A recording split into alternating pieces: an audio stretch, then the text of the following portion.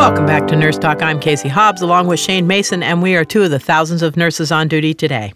Across the country, nurses are unified in insisting that hospitals improve RN staffing, which far too often is compromising patient safety and other patient protections, said NNU co-president Karen Higgins. Other issues at many of the hospitals include hospital demands for cuts in nurses' health care and other policies that hurt the retention of experienced RNs. More than 6,400 registered nurses will hold either a 1- or 2-day strike April 30th and May 1st at 8 California hospitals as well as at a major Chicago hospital. RNs are calling on hospitals to stop endangering patients by implementing safe staffing levels and taking steps to retain experienced RNs.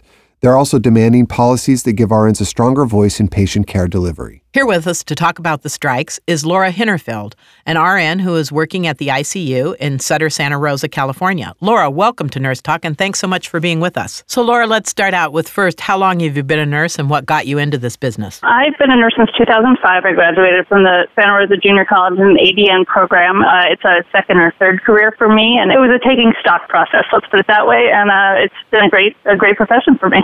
I just have to say I love that because as somebody who came into it when I was very young, I love nurses coming in as their second or third career because you're already so much more of a balanced person. You really make a much better nurse at that age, I think. Well, I like to think so too. Thank you. So can you give us an overview of the strikes and why the nurses are taking this action? Sure. We're angry that Sutter continues to earn record surpluses, and they're a not-for-profit hospital, but they don't reinvest a surplus in direct patient care. So rather, they add services that will further enrich their corporation, things like concierge services, which are massage services for patients. But at the same time, they're cutting services that our communities need most. So like mental health in certain communities, pain clinics in other communities. Pediatrics in other communities. Right, pediatrics, exactly. And also due to staffing shortages, we feel that patient and nurse safety is compromised daily. And this is not a new problem. Ratios have certainly alleviated that, but we really feel like we are working with bare-bones staff. And then, the other thing is Sutter is shifting its focus toward insurance products, and they're restructuring the coverage in a way that they're shifting costs onto their own employees. And then their raises, such as they're proposing, really are keeping our wages stagnant. So this is all about, Sutter's profits versus where they're reinvesting them, and then patient safety, of course, as it always is. Well, and the other thing, the point that I would like to make that you brought up there is at a time where they're cutting critical services to patients, they gloss that over by the patients by offering, as you say, concierge-type services, making a hospital more like a hotel, and in fact, training their people to be more like a hotel-type model than a hospital model.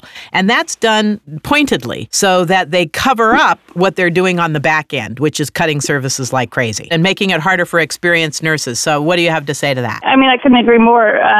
The Atlantic had an excellent piece on this just this past week. And really what's happening is that nurses who have a lot of experience and have built up rapport with patients and really know what they're doing are being asked to be, I say, waitresses. Yes. So we end up trying to make patients happy, which really is not always in their best interest. I can make you very happy with lots of pain medication until you're dead. What's at the bottom line of all these cuts? I mean, I think I can guess, but I'd like to hear it from you. As far as I can tell, it's enriching executive pockets. Yeah. It's yes. profits. Yes, that's the only thing, and that's just coming right off their tax forms, which I look at. I mean, I'm an activist, and so I want to see where my money's going. This is a not-for-profit corporation, so they're getting tax breaks. Correct. So when they're getting tax breaks, I want to see how that money is being spent, how my tax dollars are being spent, and so I actually go look at their forms, and there's a lot of perks in there for top executives. And Laura, let's be clear: there are people out there who say that nurses should be at the bedside, and why are you an activist? Because you have described yourself as an activist. So why is that so important to you? Well, I was an activist before I became a nurse, and I mean, I can't speak for all nurses, and I can't speak for all activists. But I really would hope that anyone who's working in a service profession is engaged with that profession. Some people are activists on the academic level, fighting so that evidence-based practice is always used. And my fight is more for advocating for patients and advocating for our communities, because any one of us could be a patient at any time. And so what I really want to see is nurses really being supported and delivering the very best evidence-based care and being able to have a voice in advocating for their patients and to do that and not being stymied. So that's my end of it. I don't really know what to say to people who think anyone shouldn't be an activist. I think everyone should be an activist and should advocate for a greater community involvement. And what about staffing levels? You've mentioned that a couple times. Not all of our listeners listen somewhere where they have safe staffing laws. What are safe staffing levels, and are hospitals complying with them from what you can see? So there's a difference in California, thanks to the work of CNA. Largely, California was able to get ratio laws passed in our state, which helped tremendously in bringing safe patient care to the bedside. So in my department, the ICU, we have a maximum of 2 patients for each nurse. In other departments, it's 5 or 4.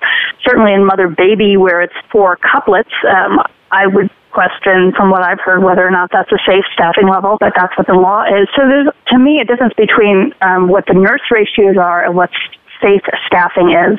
So you can be within nurse ratios but not have the auxiliary staff that you need, so that nurses are pulled away from the bedside doing non-nursing tasks. And to me, that's unsafe when nurses are not able to be at the bedside because they have to constantly answer the phones, or they're doing housekeeping work, or they're being called to be sitters for patients who are not safe to be left on their own. You know, those are all incidents where, especially in our hospital, where nurses are not getting the breaks they need. And charge nurses, who are supposed to not be taking care of patients, they're really managing the entire unit for a given shift.